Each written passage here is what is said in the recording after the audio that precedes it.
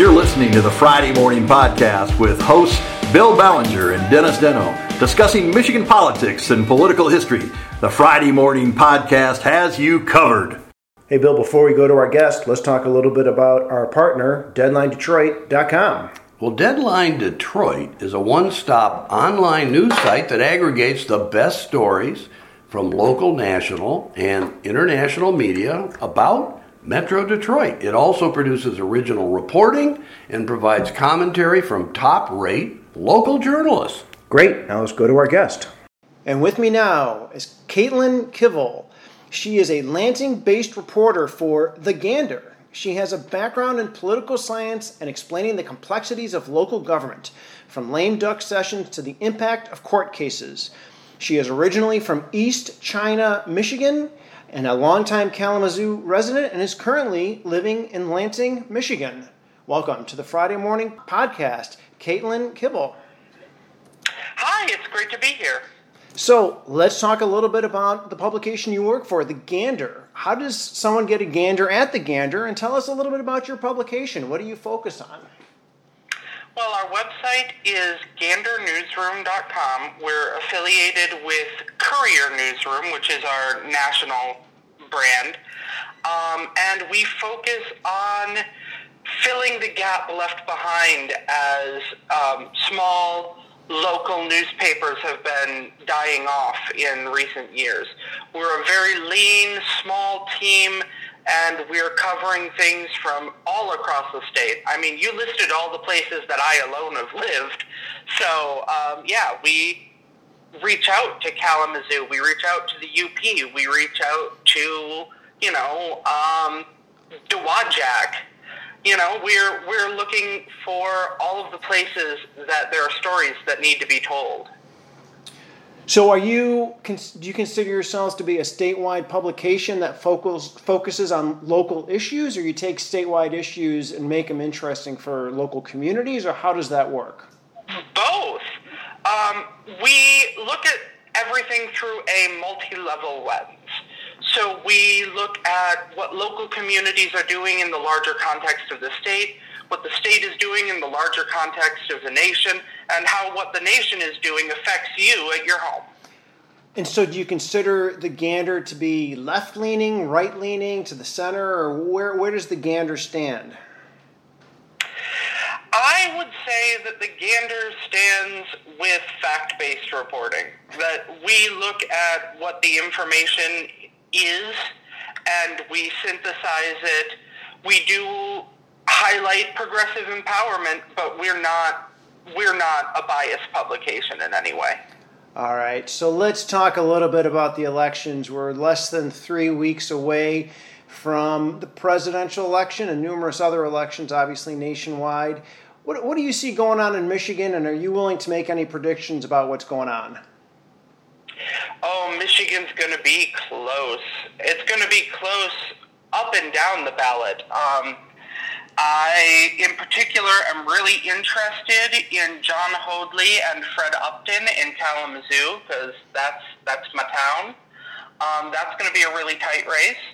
The Senate race is going to be a hot one. I mean, just look at the ads that have been flying around. And I think that while Biden has a really good lead, like it's great for him right now, looking like, I would say that it's not enough to be comfortable. And I think that Representative Debbie Dingell agrees with me on that.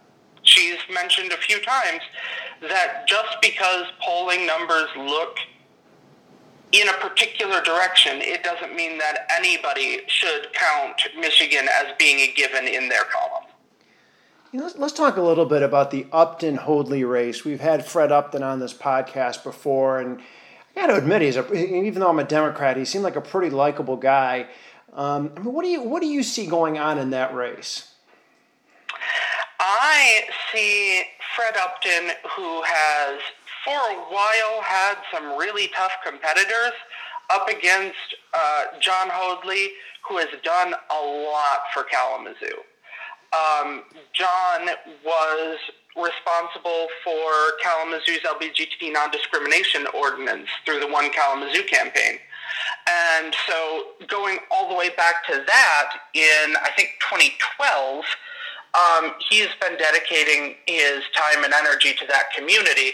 So I think that's going to make this a really exciting one to watch.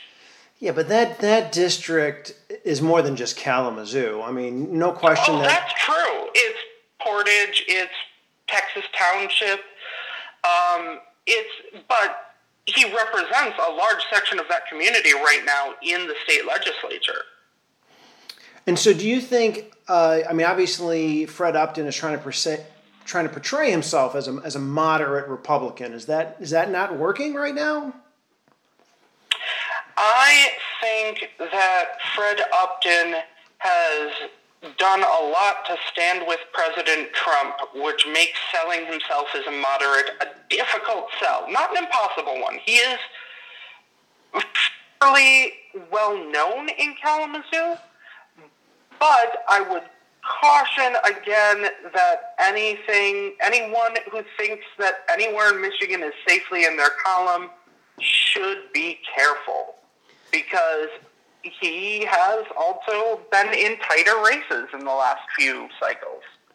Right. So let's stick to the west side of the state. You're an expert on that. I mean, do you have any insight you can give us on the second congressional race, which is Republican Huizinga, who just announced he has COVID, and the third congressional race, which is currently Amash, but the Republican is a person by the last name of Meyer. Do you have any insight on those races? I think the race for Amash's seat is going to also be, and I'm sounding like a broken record, it's going to be close. I think that Meyer is obviously a name that carries a lot of weight in Michigan. I also think, though, that Amash's district supported Amash and so is looking for a moderate stance. And from what I'm looking at the candidates, I think that they both provide a real run for the other candidates' money on moderacy. Right. So going back to Kalamazoo, and I'm sorry to keep bouncing around, I mean, I've been hearing some people predict that Kalamazoo is the next red county to flip blue, that pretty soon Kalamazoo is going to be a solidly Democratic county. Do you see that? Do you feel that? Or do you think that's a bit of an exaggeration? I think that for a long time, Kalamazoo County has been influenced by the city of Kalamazoo being a strong college town. But I also noticed in my time in Kalamazoo that those graduates aren't leaving that often. There's a lot of people who fall in love with the community and stay. And they move to Portage, and they move to Parchment, and they move to other areas around Kalamazoo. They're growing the community. And that could have a real impact on the demographics when it comes to election time. Yeah, I gotta tell you, my in-laws live in Battle Creek, and I just love Kalamazoo. I mean, it's just such an impressive city. Almost a hidden gem. Gorgeous. Yeah. It is a hidden gem. It's absolutely gorgeous. One of my favorite things that I learned when I first moved there was that shops downtown have shirts that say Kalamazoo, yes, it's real. And that is just so great to me. I loved that. That was wonderful. Yeah, it's... I was born on the east side of the state. I live in the middle, but my heart is in Kalamazoo. That's awesome. So let's change topics a little bit. One thing that Gander likes to focus on is education. Do you see education being a big issue in the campaign cycle this year? I think education is always a big issue, but it's especially a big issue this year because we're looking at a situation where the political battle about reopening schools has hurt students and is showing to worsen the pandemic. The pandemic is another major issue, obviously, and the two major campaign ideas are coming together in a way that matters a great deal to Michigan. We can see the impact it's having on the pandemic by looking at data from COVID Act Now, which says that we are in a high-risk category again, which puts us closer to a major outbreak like we saw in April. We also can see from UC San Francisco, which has a tool that estimates how likely it is in any county in America that a random child is an asymptomatic coronavirus carrier. I used this tool this morning to find out that here in Lansing, where I'm living, the chance that one kid in a given classroom of 30 is infectious is 35%. That means that, multiply that across the entire county, right? And those kids bring that home when they catch it. But you have President Trump and Education Secretary Betsy DeVos who vehemently pushed for reopening in-person instruction without considering the health consequences, only the political consequences. I also want to highlight State Rep Lori Pohutsky of Livonia, because she pointed out that through that political fight, educators were almost across the board left out of the discussion. And she was advocating hard to get them at the table for those meetings. And it wasn't something that the powers that be were letting happen. So let's talk about that. I mean, the reopening of schools, and it was incredibly controversial. And you had Democratic Governor Whitmer, who was more cautious and gave locals some control over how to open school districts. And you had the Trump administration, and you said Education Secretary DeVos, who basically demanded that schools open. And so why do you think the Trump administration and Betsy DeVos's response wasn't the right one? And was Governor Whitmer's response the right approach? I think, as Lori Pohutsky said, that Governor Whitmer made the best deal possible with our legislature. I think that there is no such thing as a perfect solution for how to handle reopening schools. However, the data that we're seeing from the places that have in-person instruction, like I said, the odds of a kid in any given classroom being an asymptomatic carrier is 35%. That tells me that the push to go to all in-person instruction could have consequences, and that Michigan's efforts to mitigate that effect have a lot of merit. Yeah, and I also something I don't think we talk enough about is you talk about a kid who's asymptomatic and bringing that home, but what about bringing it to the teacher, bringing it to the bus driver, bringing it to the janitor? Absolutely. Actually, my mother was a school bus driver until she retired, and that is certainly something that if she was working would be a concern for me. Let's talk about something kind of fun here. You and I share something in common, a love of blueberries, and you seem to know a lot about blueberries in Michigan. What is going on? We are one of the few places that blueberries grew naturally wild before cultivation. Blueberries are one of our major, we always talk about state crops, and we cover a lot of agriculture at the Gander. And one of the things that you talk about are soybeans, and we have a large soybean fields and plantations across the state. But we are, if not still we are at least one of the top producers of blueberries in the United States and even in the world. Wow. I never knew that, and I love blueberries. I love blueberries. They're my favorite fruit. Are they grown all over Michigan, or is there a certain part of Michigan where you'll find them? I know that in my beloved Kalamazoo area, we've got them just growing out and about. Also, I believe in the Thumb area, I know some places where they grow wild. So I think that most of the Lower Peninsula has blueberries growing wild, and I know plenty of people who, in their own personal gardens, grow blueberries. This conversation's making me hungry, so I got one last question for you. You're a big fan of something called Youmacon. What is a Youmacon? Youmacon. Sorry. Yes, Youmacon is a pop culture convention that, if it weren't for the virus, I would be preparing for right now, because it takes place on the weekend after Halloween every year. Yoma being a type of Japanese ghost. Oh. So that's where it derives its name. It's one of the largest anime and video game conventions in the United States. I believe it was number 9 in the U.S., and it's at the Renaissance Center and Kobo Hall most years, every year except for this one. And I'm a huge nerd.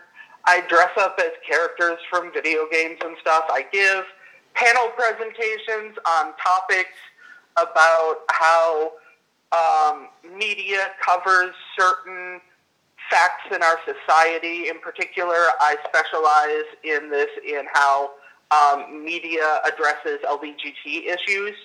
And so that's my passion project.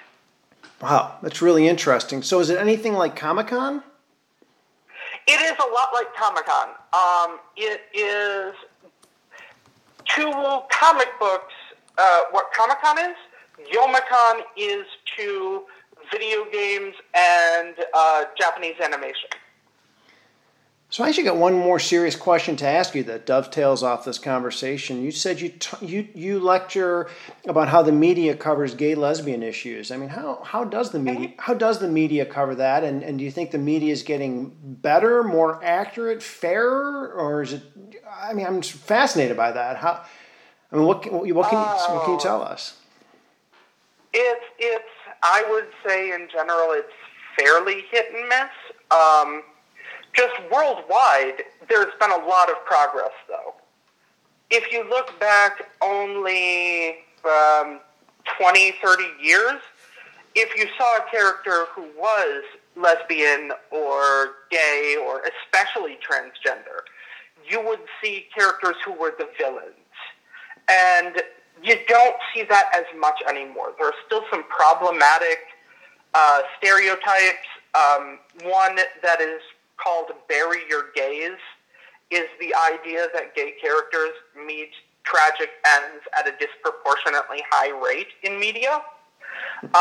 But there's a movie called The Celluloid Closet about how media represents the queer community.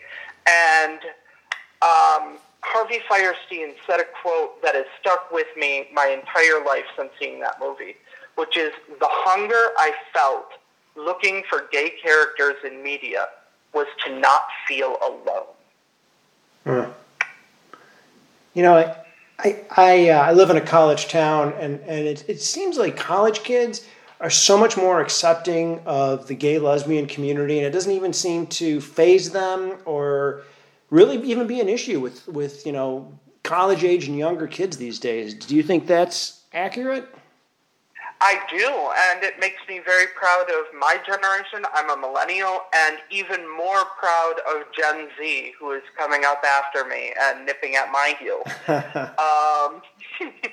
I'm very proud of the way that demographics are destiny in this issue. And to bring it back to education, I think that education helps with that. I think that, in a way, media representing us in the LGBT community in more positive light helps educate people that we're human too. I want to hit, I'm on your podcast, one more thing on schools, which is the importance of school funding. We mentioned a little bit ago that schools were just not ready for the coronavirus. A major reason that is because they don't get the kind of funding they need.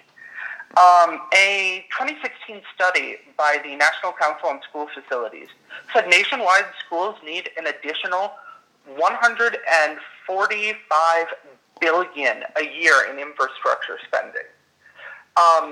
Tim Eberhard, who teaches English at St. Clair High School, said that education has been neglected for decades, and now everyone will see how bad it has been.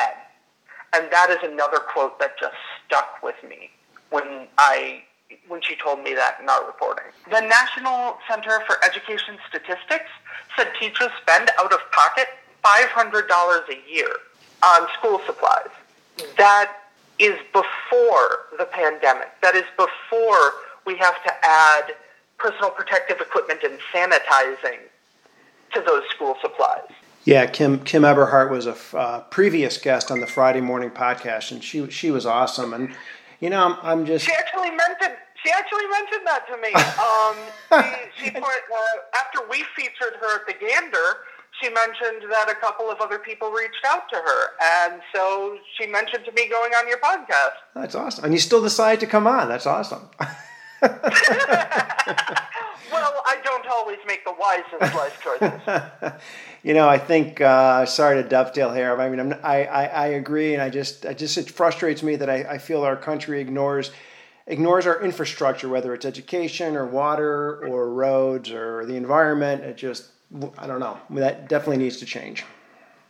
One of the things that I remember learning when I studied political science, and in particular when I studied state and federal spending, was that it's hard to motivate politicians to spend on maintenance because you don't have ribbon cuttings for maintenance. You don't have pageantry for maintenance. It's hard to go back to your voters and say, this bridge didn't collapse, vote for me. That's not an easy sell. And so it's not, I don't think, that politicians don't care. It's that it's hard to get movement toward infrastructure. That's a fascinating concept, fascinating thought. And this conversation's gone all over the map, and I really appreciate you being on the Friday Morning Podcast, Katelyn Kivel from the Gander. Absolutely. I'd be happy to come back after the election and after I have a well-deserved break. I don't know where. I'm thinking, though, that I just need like a week of sleep when all this is over. How about Kalamazoo? Yeah, go back to Kalamazoo. Oh, man, there are restaurants back there that I want to get order out at because, you know. Yeah, Little Water Street Coffee. I'm going to give them a shout out. Oh, absolutely. And when we're talking about coffee, Azo Coffee, which provides for a lot of coffee in the area, makes some amazing roasts. Oh, I'll have to check them out. Maybe I'll see you there after the election, Katelyn. Possibly. All right. Thanks again for being on the Friday Morning Podcast. Absolutely. You have a wonderful weekend. Thank you. You too. And that's it for another edition of the Friday Morning Podcast, located at theballingerreport.com and at dentalresearch.com. And we'd like to give a special Friday Morning Podcast thanks to the band Little American Champ for the music of this podcast.